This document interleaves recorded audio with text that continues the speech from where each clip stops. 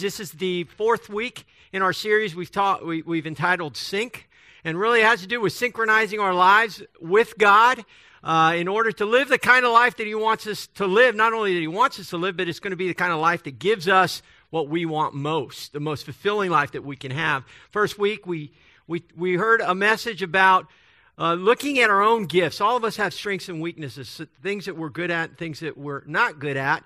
And usually if we can identify those, we can become involved and do the things that we're naturally good at, which we're happier doing, are we not? Then we heard a message on prayer, about the importance of prayer and syncing our lives up with God. And that really is conversing with God, sort of like on a telephone, how simple that is. It's not about eloquence, not about volume or anything else. It's about really connecting with God through speaking to Him. And then the following week, we heard a message that had to do with the other end of that telephone conversation, really is listening. And it had to do with the Bible and how God speaks to us through the Bible and helps us to know Him and live the kind of way that's going to give us the life that we all desire.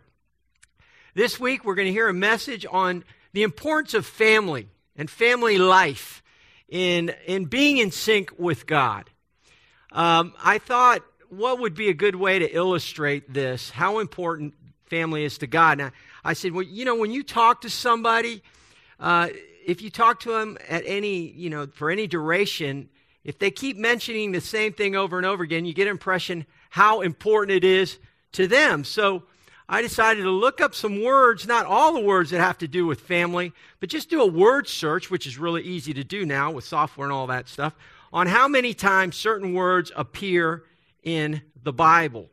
I looked up the word in some form, whether singular or plural, brother or sister, and I found that it appears some 854 times in the Bible. Son or daughter, 3,075 times. Some form of child or children, 543 times. And then mother and father, 1,684 times. I know I should have listened to my mama more.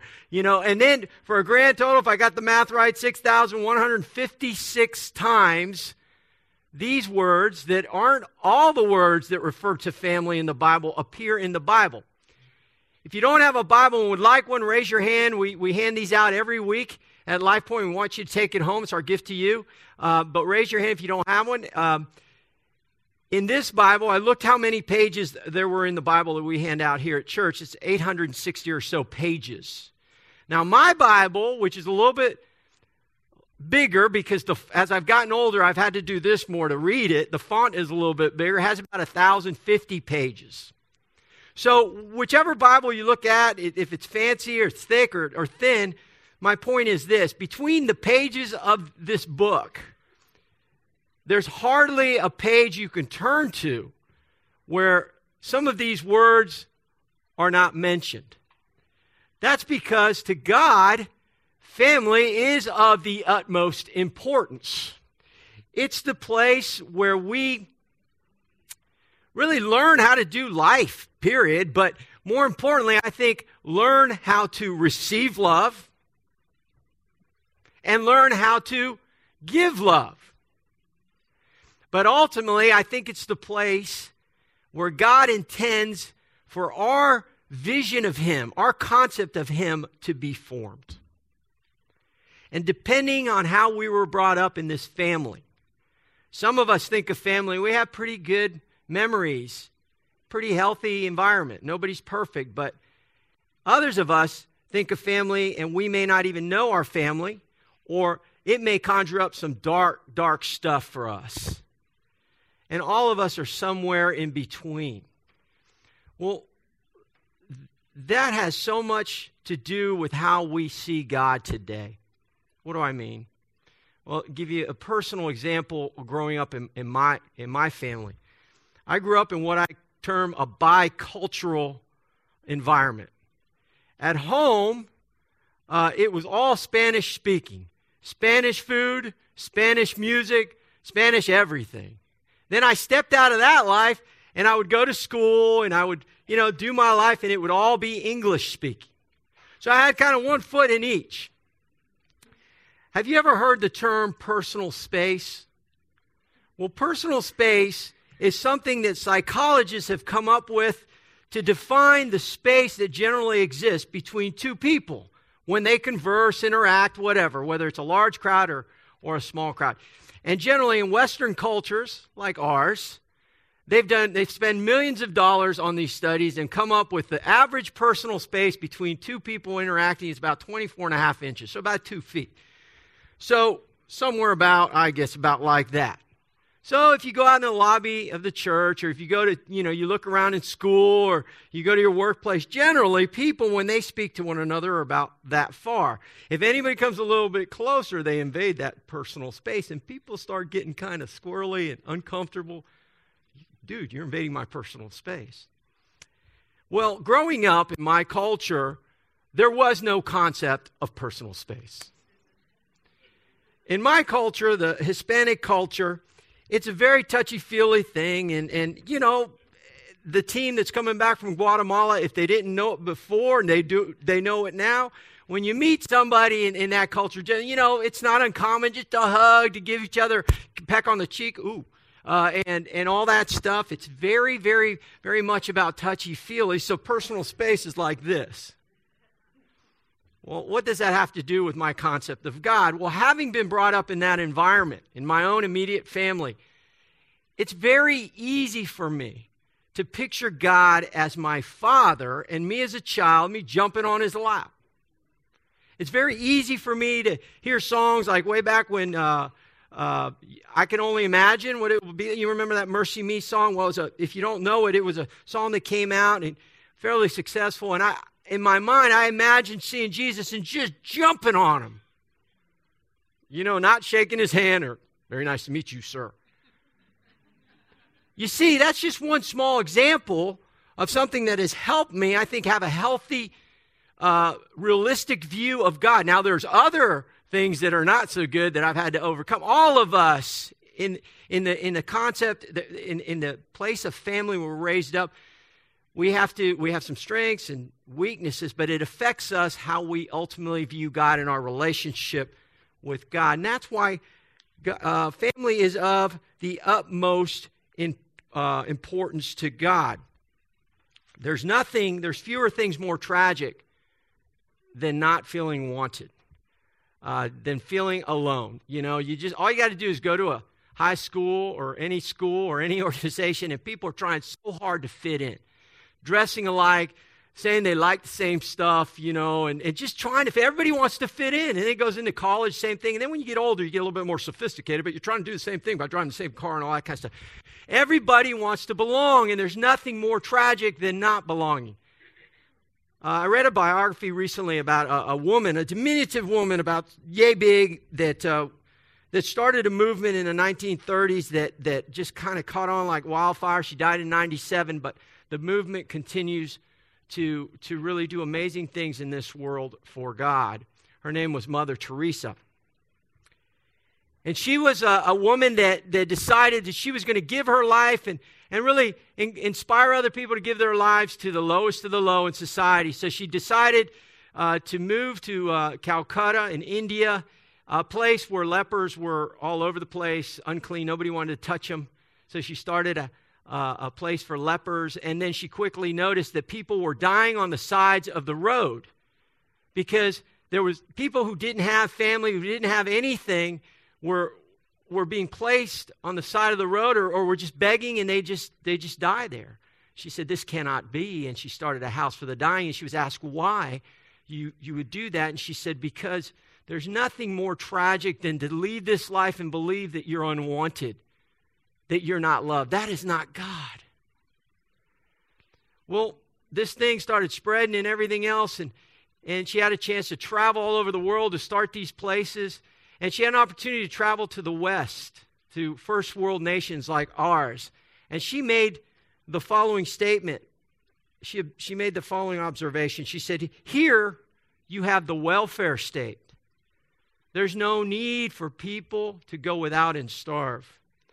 But there's a different kind of poverty that I see. A poverty of the spirit. A poverty of loneliness. A poverty of being unwanted.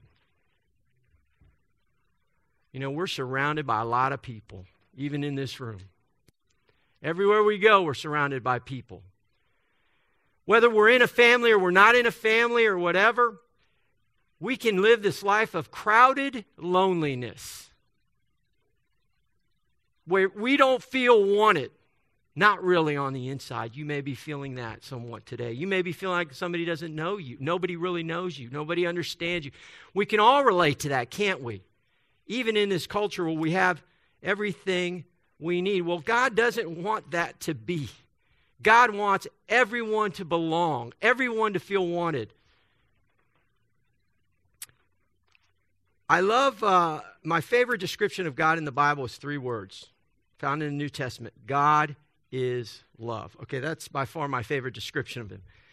But there's one that comes close second or in the list, the top 10 list, and it's the one I'm about to read to you that is found in Psalm 68, beginning in verse 5.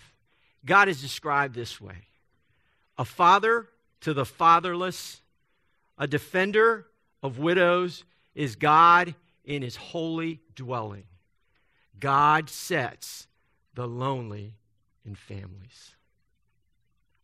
I love that. And if you've had any experience with God and you've chosen to follow him, accept him, and you are a Christ follower, you know what I mean. He sets the lonely in families. Doesn't matter what's around. I can't explain it. He just does that. He's in the business of doing that, and it's the most important thing to him.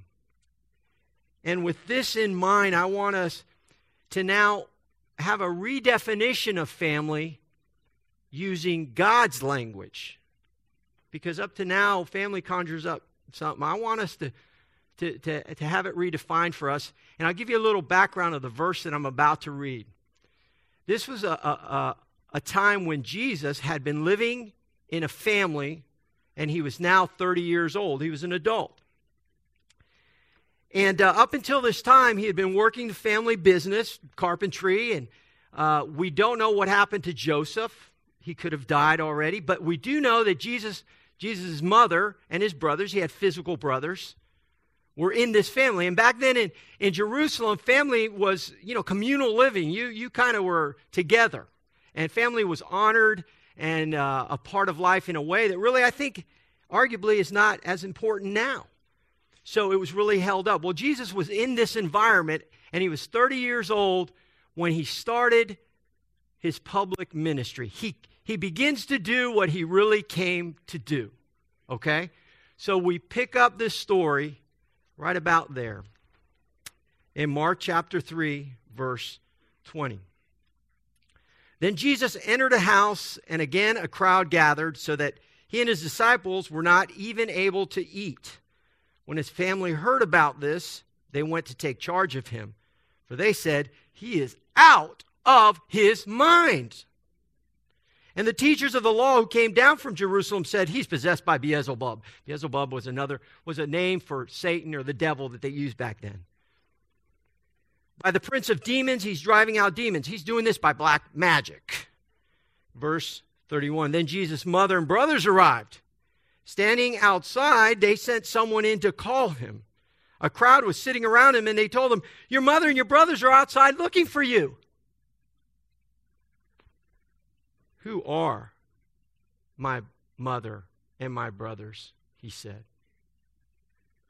Then he looked at those seated in a circle around him, and he said, "Here are my mother and my brothers.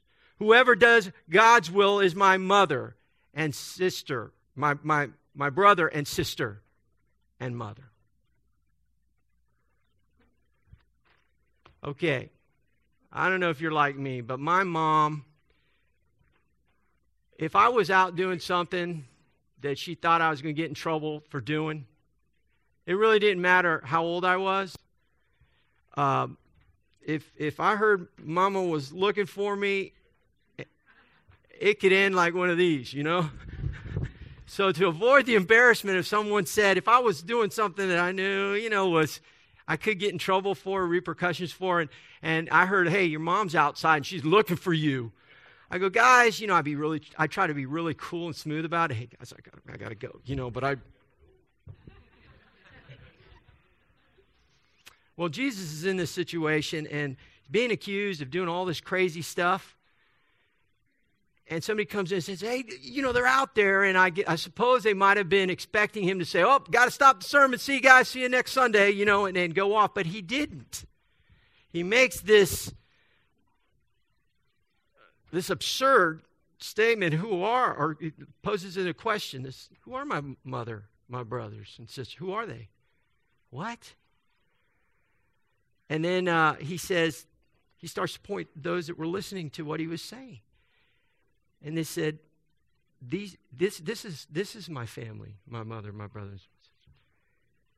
And you think, what is he doing? Is he saying that, okay, now that I started my thing, I'm going to abandon my mother and my brothers, my earthly family, because they don't matter? Is this an excuse to neglect, the family whose blood runs through your veins? Not at all.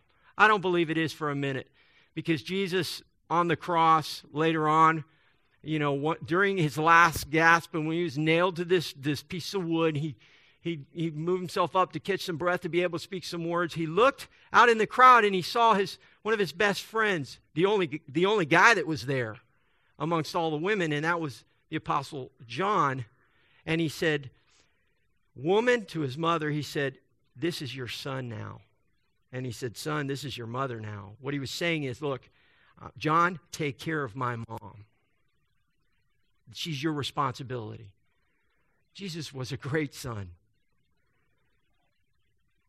If you want to learn how to really be a father, follow Christ. If you want to learn how to be a better brother or sister, follow Christ. If you want to learn how to be a better mother, follow Christ. When you do that, you learn really, in some senses, how to really give without expecting in return. So Jesus is not for a minute saying that this is an excuse now to forget everything and leave them alone, not pay attention to them. No. You know what he's saying? I believe what he's saying is that faith is thicker than blood. Faith is thicker than blood. Church is supposed to be a family, not an organization. Now, unfortunately, for most of us, it's just another thing that we have to do, or a thing that we like to do, but it's tough to do. I'll talk about that in a moment. But church is supposed to be a family. There's a notable author and speaker.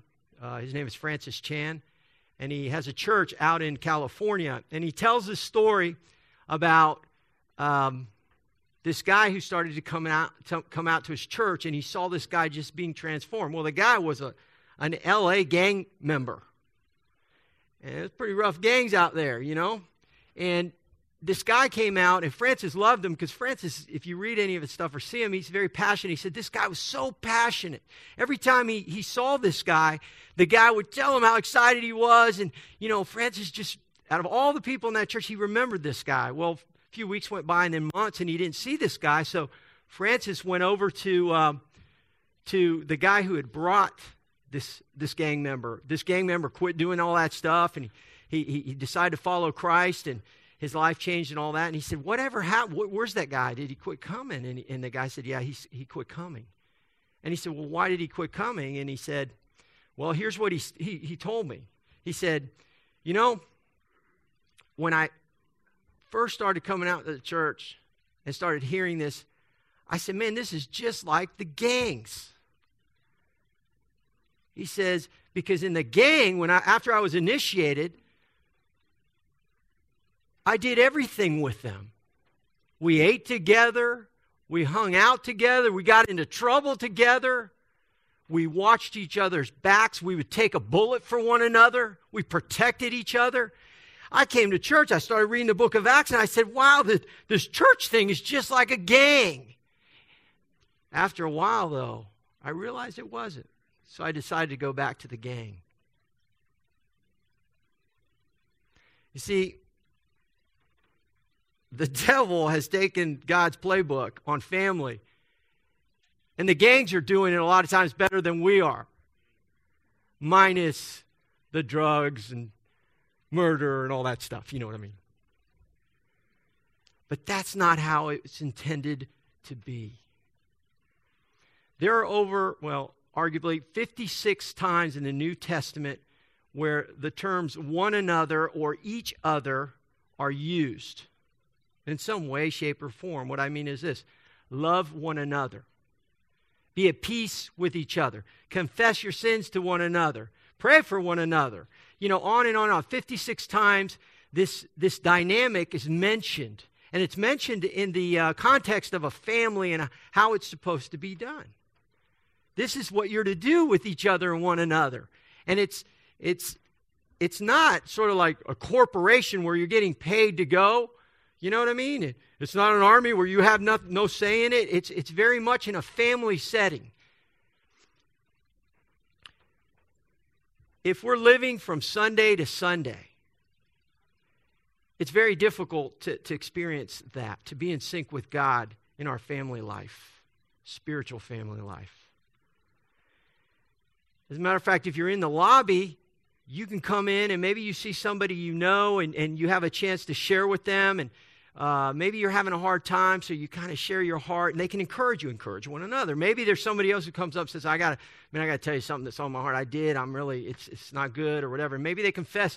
So maybe you get a chance to exercise maybe 2 or 3 of these each other or one another dynamics on the way in and out. But again, that's not going to create the kind of family life that I believe God intends for every one of us. That He sets us the lonely one. He sets us in families. He wants us to be in a family where we're interacting in that way. Here we have life groups, and life groups, if you're visiting with us, are just small groups that meet throughout the week. They get together and have a chance to exercise these one another dynamics, or learn about the Bible, or learn about prayer, pray with each other, just talk, just to hang out, break bread together, as was talked about earlier. They're really small churches. And if you're not a member of a life group, I challenge you to find one. Make it happen. Oh boy, another thing for my schedule, Mr. Preacher Man. The most valuable commodity that exists in our culture is not gold or silver, it's time. Who of us has extra time? Raise your hand if you have extra time. You'll be stoned on the way out. We got all this technology supposed to open up our time, and what does it do? It almost gets us killed. They got to pass a law so we don't text while we're driving, and many of us break that law. You know what I mean? Now we got less time. We don't have time. How do I do this? Well, we need to reorder life in order to make time for family. We need to reorder life. We can't. The biggest lie, the bill of goods that we're sold is, you know what? This is just temporary. It'll change. Let me tell you something. It never changes. Don't just get loads of more time in your life. It just doesn't happen. And when it comes to family, great family doesn't just happen. Whether you're talking about the 2.5 kids in the picket fence or whether you're talking about a church family, it just doesn't happen. It really takes sacrifice. It really takes intentional effort. I remember my wife and I, when our kids were younger, I remember thinking, okay, this is crazy. I need help. So I sort of put into practice that one another stuff. And I went to some people who were Christ followers whose families I had seen and observed, and I invited them into my life. They didn't just parachute in and say, you're going to do it this way. No, I went to them, I said, what is your secret? Your family is like unbelievable. And they were quick to say, oh, no, they're not. You don't see the dirt. Nobody's perfect. And that drew me even more into their lives and saying, man, well, how do you get that imperfection? Because mine's, really perfect. What do we do here? And they said, okay, well, let's think. And they asked me some questions about my lives and our life. And one of the things I never forget they told me was, make it your goal to have dinner together as a family. I said, you don't understand. My kids are so brilliant that we got to save the world, and they've got to be fulfilled and do all the things I didn't do. And they said, no, wait a second. Okay, start off maybe twice a week, maybe 3 times a week. Make it your goal to do it every day. Now, we know it's not going to happen as kids get older and life gets crazier. A lot of times it can't happen. But that should be the exception rather than the rule. So we said, okay. So we reordered life, and we said, okay, let's take this time, whether it's going to be 20 minutes, 30 minutes, or an hour, and we're going to make this dinner time, and we're going to sit around the table, and we're going to stare at each other's eyeballs. And first few times it was one of these. Somebody had some music they wanted to be listened to, or some important program like Rugrats they couldn't miss an episode for. It was this. But little by little, something funny started happening. Those folded arms started to kind of come down a little bit. And then it would be something as simple as, well, everybody, let's share a good thing and a bad thing that happened to us today. And before you know it, we're sort of, one child is hogging up all the time. Oh, it's my turn, and then we found ourselves really wanting to share and laughing, and sometimes there was time for serious talks, but we got to the point where I think it was so important, we really grew to enjoy it. It took a sacrifice, because we could be doing other things, like answering emails, or other things, texting, but we reconnected. In the middle of this crazy thing called life, we would reconnect and talk about each other. We got to built our family in it. And I appreciate whoever it was, I don't even remember, who said, hey, why don't you try this? But that same principle holds true to our life as being brothers and sisters with the same Father sitting at the end of the table. It calls for sacrifice. If we just try to do it from Sunday to Sunday, it's not as apt to happen.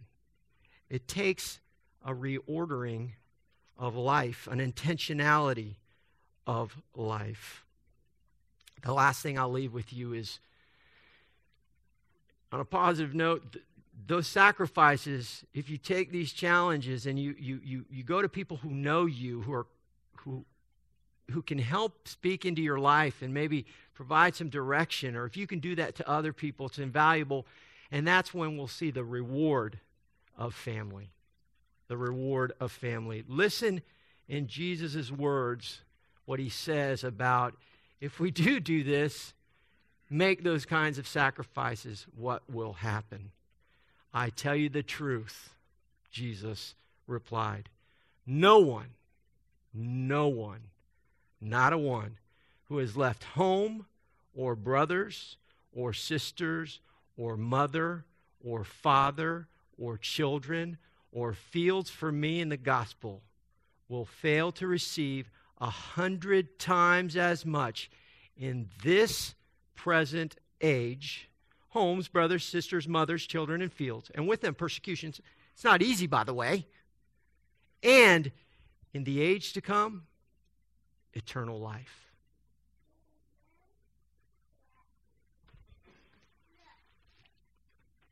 If we make those sacrifices, if we realize, God, this isn't just about my little concentric circle, if that's the right term. This is so much bigger than that. That's why we call you Father. That's why you're our dad. That's why you communicate symbolically with us that way. That's who you are. If we do this, we will receive what? 100 times? An exponential amount of whatever we sacrifice? I can tell you from personal experience that I've seen it over and over and over again. In my own life, I've had more motherly advice that saved my wife lots of grief. And I've given her lots of grief, but it would have even been worse. If you husbands, young husbands, or single men wanting to get married, or young guys want to find somebody to look up to, if you want to find out how to do it and not do it, talk to any husband in this room, because we've made more mistakes than anybody. If you want to learn how to be a father, Go to someone who is doing it God's way, not perfectly, but has made more mistakes than you. It's a lot easier to learn from the mistakes that someone else made than it is to make them yourself. If you want to learn how to be a son or a daughter and say, I'm having trouble here, talk to somebody who's been through it, and we'll go through it again, and maybe they can help you. My point is this: when you see someone who follows Christ, that you look at their life and they seemingly they're in sync with God, they're synchronized with Him somehow. They're not perfect, but they have this peace, this joy, and this fulfillment. You latch on and take a look. But if you look closely enough, you're not going to just see them. It's like the Verizon guy.